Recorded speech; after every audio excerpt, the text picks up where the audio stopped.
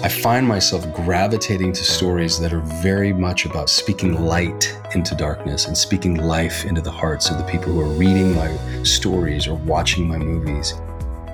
Welcome to the Jesus Calling podcast. When Jesus set about gathering his disciples, he chose people from very different backgrounds. His disciples included fishermen, a tax collector, perhaps one of royal blood, and a revolutionary. Not only did they find a working commonality, they were united and transformed through their relationship with Jesus. After Jesus' ascension, this same ragtag 12 took the good news that Jesus taught to the farthest reaches of the world. Today's guests, like Jesus' disciples, have come from very different backgrounds and taken Jesus' love and message to very different destinations. Christopher Polaha lives in Hollywood with his wife, Julianne Morris, and their 3 children, where he's an actor, producer, director, and writer. Scott Sauls is the senior pastor of Christ Presbyterian Church in Nashville, Tennessee, where he and his wife, Patty, have 2 daughters. Scott has also written 6 books. Let's start things off with Christopher's story. Hello, my name is Christopher Polaha. I am a husband. I'm a father to 3 young men. I'm an actor. I am a producer, a director, and most recently a writer of romance fiction. I grew up in Reno, Nevada, biggest little city in the world. My mom and dad were married and have been married my whole life. I have 3 older brothers, so I was one of 4 boys.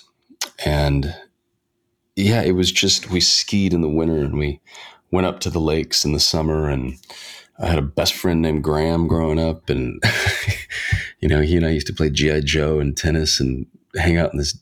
We had a ditch below his house. We had a little rope swing that we'd swing over the ditch. I mean, it truly was like one of those cool childhoods. And so early on as a kid, I always kind of had it in my mind, like, well, maybe one day I'll be an actor. My imagination used to run out in the same way that movies did. So I would see shots in my head, and then I would cut to another shot in my head. So my imagination, it was weird. It's like I was a boxer, but I was a boxer in a movie, or I was a soldier, but I was a soldier in a movie. So I was playing war, but I was playing war in a movie. So weirdly, movies have always been a part of my life. Acting has always been a part of the way that I communicate, the way that I like to, tell my story. So from Reno, I went to a place called Stevenson in Pebble Beach, California. And I left home around 14. And this was my choice.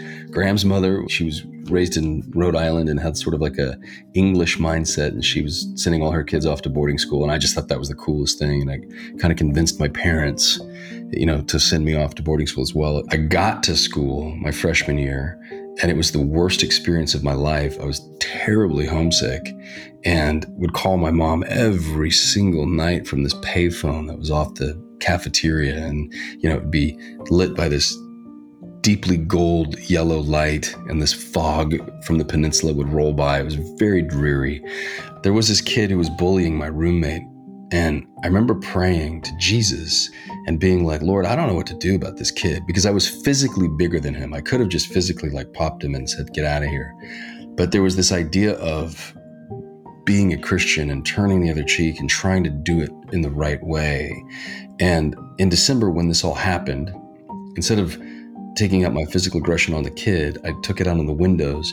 So then I went to the dean of students' office, and I kind of told on myself. And he's like, well, why did you do that? And I didn't want to say, well, there's a bully, and I didn't want to get him in trouble like that. But I did say, I don't know, I'm really frustrated and I'm really having a hard time. And he said to me, well, let's set some goals. Let's set a GPA that you can hit, and let's get you involved in an after-school activity. And it was in that moment that I tried out for the school play, and I tried out for the freshman basketball team. I got cut from the basketball team, even though I'm 6'1", and I was just really gangly and kind of uncoordinated, but I made the play, Streetcar Named Desire.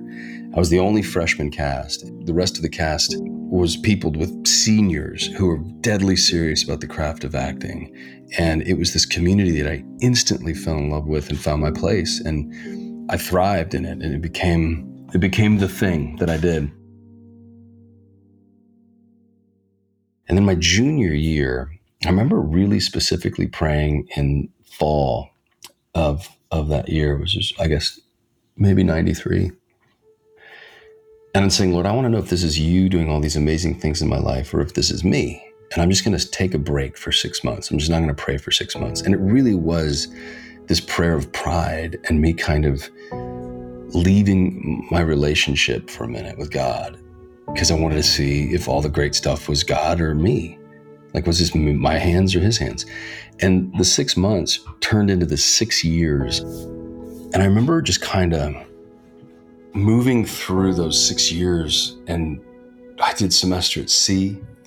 I got into a boat, went around the world. One of the things I wanted to do was study world religion. The other was study world theater, And I did. I studied Shintoism and Buddhism and Confucianism and all of these different world religions, trying to get an understanding of God and religion and all this stuff. And it's so funny because God put this guy, Ryan Johnson, in my room. He was my my bunkmate. And he was like, dude, he's a Southern kid from Atlanta, Georgia. He's like, man, you're doing all this stuff around the world, but why don't have you ever just read the Bible, man? And so he had this Bible study, and I started going to this Bible study. And I think God was able to use and is able to use that winter of my life, that 6 years of wilderness. One time I was praying about this pilot, whether it was going to get picked up or not. And the story about how that show got picked up is so awesome. We were on the schedule. It was a show called Misguided for ABC. We were on the schedule to be picked up Thursday night. Friday morning, they took us off the schedule, and that was their last day. They were announcing everything officially on Monday, but that was it. Their schedule was locked on Friday, and we were no longer on the schedule. And I just was sick to my stomach, and I needed the job in a year and about 8 months since I'd worked on a show, and I needed it. We had, a mortgage, and literally the house had gone into foreclosure. I mean, we're like, it was real, it was serious. And we had our baby boy, and my wife was pregnant, I think at that time, with another one. And I was like, God, I don't know what's going on, but you can do anything. And I'm asking that you, this pilot, you can provide for me. Like, you can offer provision through this thing. And Saturday came and went, and Sunday, my wife had this terrible headache, and she's like, will you pray? And I started praying for her headache, and she's like, no, don't pray about my head, pray about the job. And I started praying about the pilot. And as soon as I started praying, about 3 minutes into this prayer, the phone rang. And it was the director, this guy named Todd Holland, who, not a Christian, and it was Ashton Kutcher's show. Judy Greer was involved in it.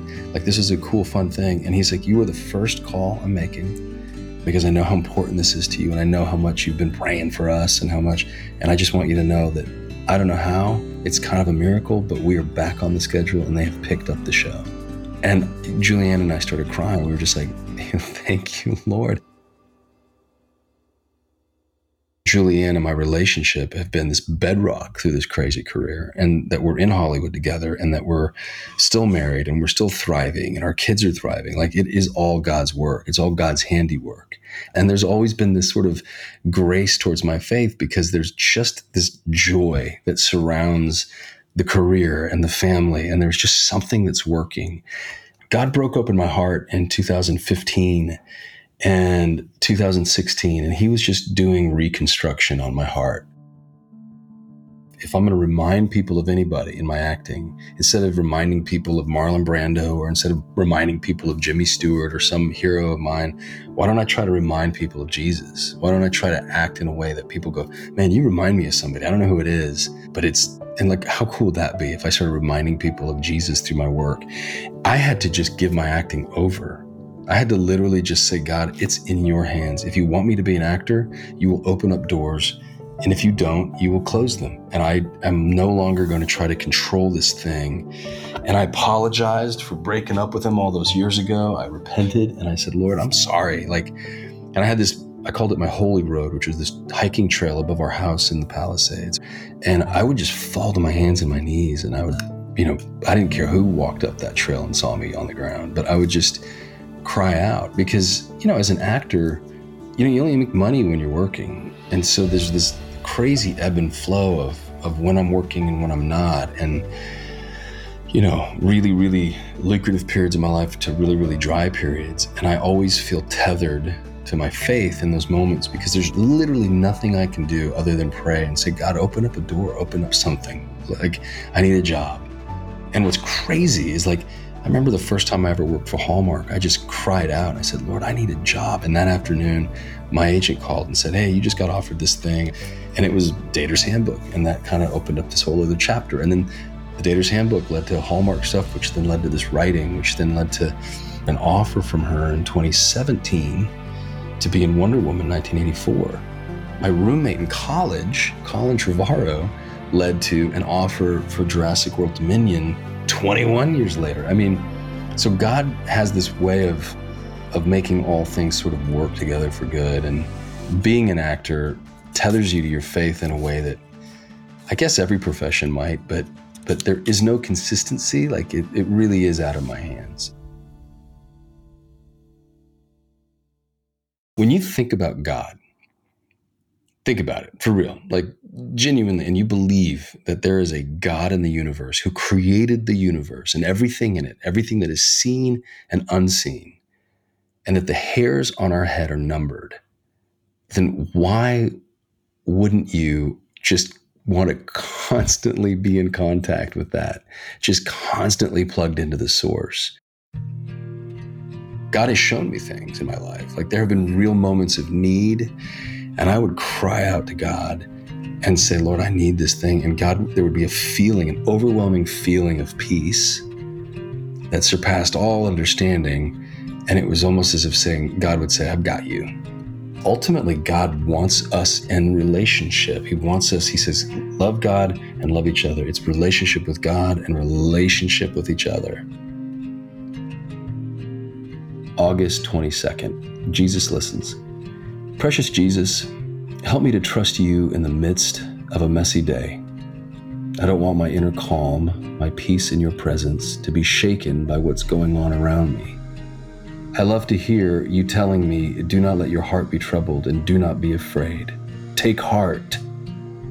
I have overcome the world. Lord, I rejoice that the peace you give me is sufficient for all my circumstances. In your all-powerful name, in Jesus' name, amen. You can see Christopher in the film Jurassic World, coming in summer of 2022. To find out about Christopher's other appearances in film and on TV, or to join his community of faith on Instagram, go to chrispolaha.com for more information. Stay tuned to Scott Saul's story after a brief message.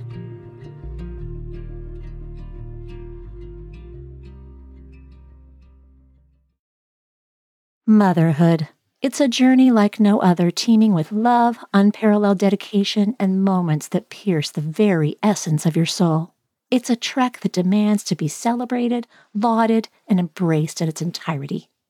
Celebrate the moms in your life this Mother's Day with 2 beautiful gift books, Jesus Calling for Moms by Sarah Young and Grace for the Moment for Moms by Max Lucado. These heartfelt devotionals will remind the moms in your life just how special they are. Jesus Calling for Moms and Grace for the Moment for Moms are available now where all books are sold. During times of transition and unknown next steps, it's more important than ever to cling to the promises of God and to tune your ear to what Jesus has to say. Jesus Calling for Graduates is an encouraging compilation of 150 devotions from Sarah Young's brand. Grads will find topics such as discerning God's will, self-worth, trust, support, and much more. Jesus Calling for Graduates is perfect for both high school and college graduates as they embark on the next chapter. Look for a special custom edition of Jesus Calling for Graduates, available exclusively at faithgateway.com.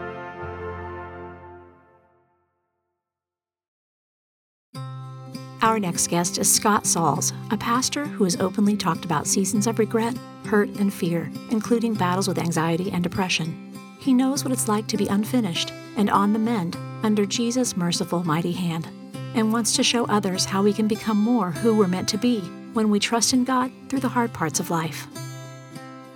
Hello, Jesus Calling listeners. My name is Scott Sauls, and I serve as senior pastor of Christ Presbyterian Church in Nashville, Tennessee. I have been serving here for about 10 years, came here by way of Redeemer Presbyterian in New York City, And I also have the distinct honor and privilege and joy of being able to serve as pastor to Sarah Young and to several members of her extended family, and just grateful to be with you today on the podcast.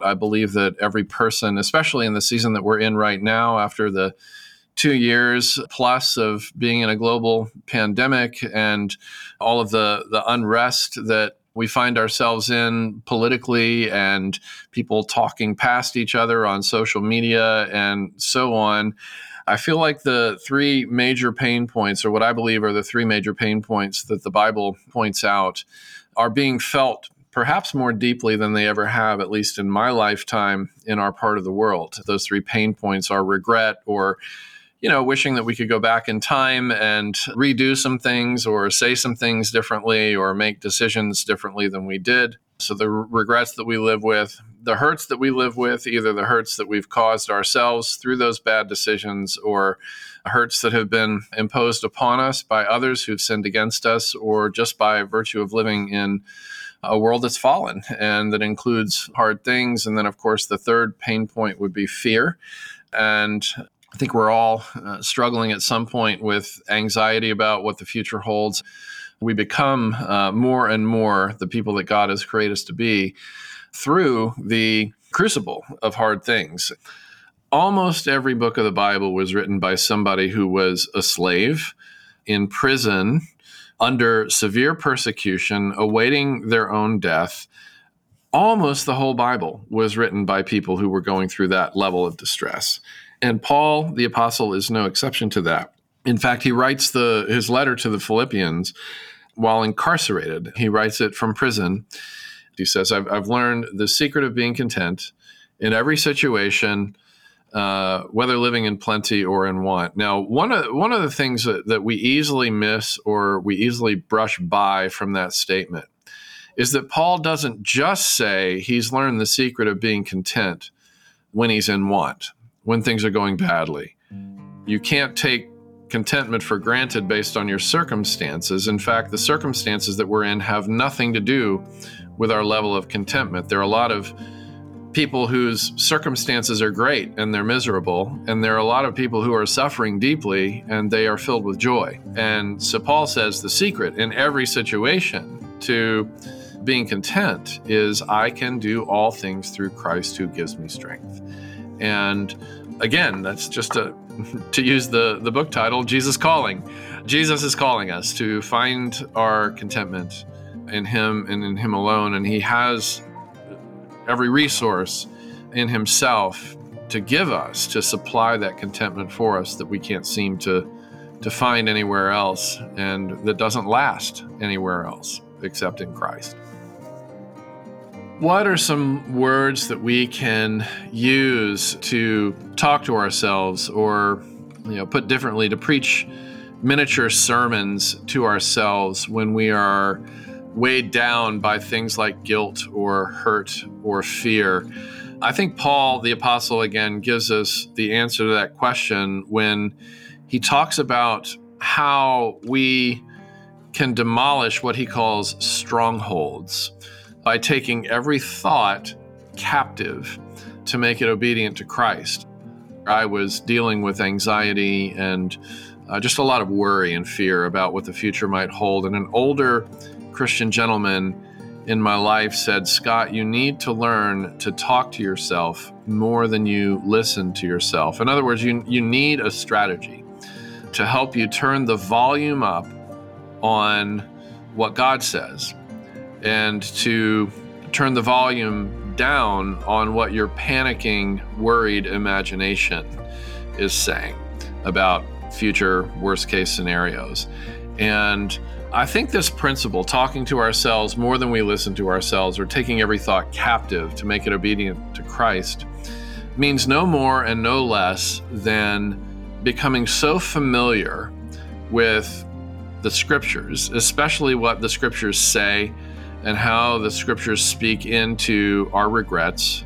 So I think really it's just a matter of becoming so deeply familiar with the person and work of Jesus by deeply internalizing the Gospels, and candidly, deeply internalizing really helpful secondary sources like Jesus Calling, which speak in a voice that so resonates with who Jesus is and what Jesus is like. And so familiarize ourselves also, and especially with those verses in Scripture and those sections of Scripture that address our unhealthy and or untrue thoughts. And of course, it's always helpful to surround ourselves with friends and counselors and so on who can remind us of these things. We're meant to wrestle in community and not strictly in isolation. So that's an important thing too, is to get around other Christians who can affirm and help us hold our arms up with things that are true.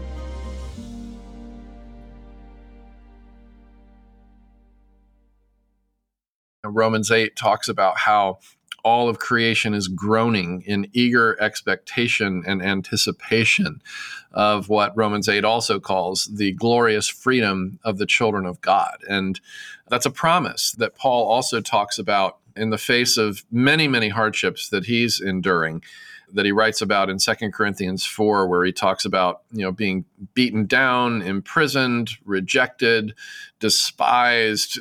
Just nothing seems to be working out circumstantially in Paul's life. And yet he looks at those hardships and calls them light and momentary, which is kind of staggering if you think about it, because the suffering he describes is severe from our perspective. And yet he says, these light and momentary afflictions are just that when they are put up against and compared to the weight of glory that awaits us. So the practice of lament is something that the Bible both exemplifies for us and encourages.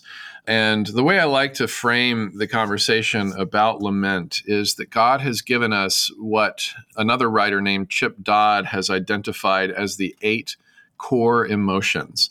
And we see all of these emotions played out in very amplified, transparent, vulnerable ways, especially in the Psalms. And those emotions, if they were to all be given a name, 7 of them are emotions that we would associate with distress. The emotions of guilt, shame, sadness, hurt, fear, anger, and loneliness. And then the 8th emotion is the one and only emotion that we would associate with happiness or positivity or optimism, and that's the emotion of gladness. To me, it's very telling that God would give so many options to respond to in our distress, whether our distress is related to regret, hurt, fear, or some other form of distress. And, those emotions are given to us by God to be used and to be activated in the same way that we're supposed to use our fingers or our voices or our eyeballs.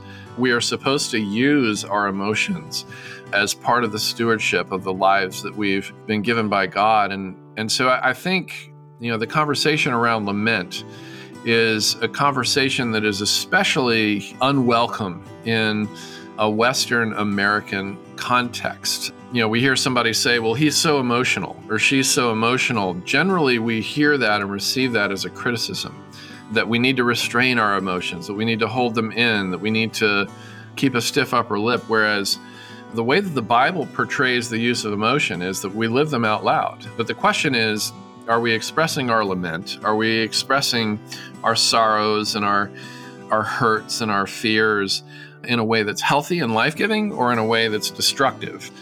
The people that I look up to the most and admire the most and regard as my mentors and my teachers, almost always, if not always, they have been through seasons of regret or hurt or fear or some other form of hardship or distress, and have been shaped and formed by God in those seasons. I used to pray a lot about outcomes, especially temporal outcomes. Pray for healing. Pray for open doors of opportunity. Pray for finances to cover this want or this need. And those are all still prayers that I pray. Those are all still very legitimate prayers to pray. But I find myself minoring now on the prayers that I used to major in, where I was asking for stuff.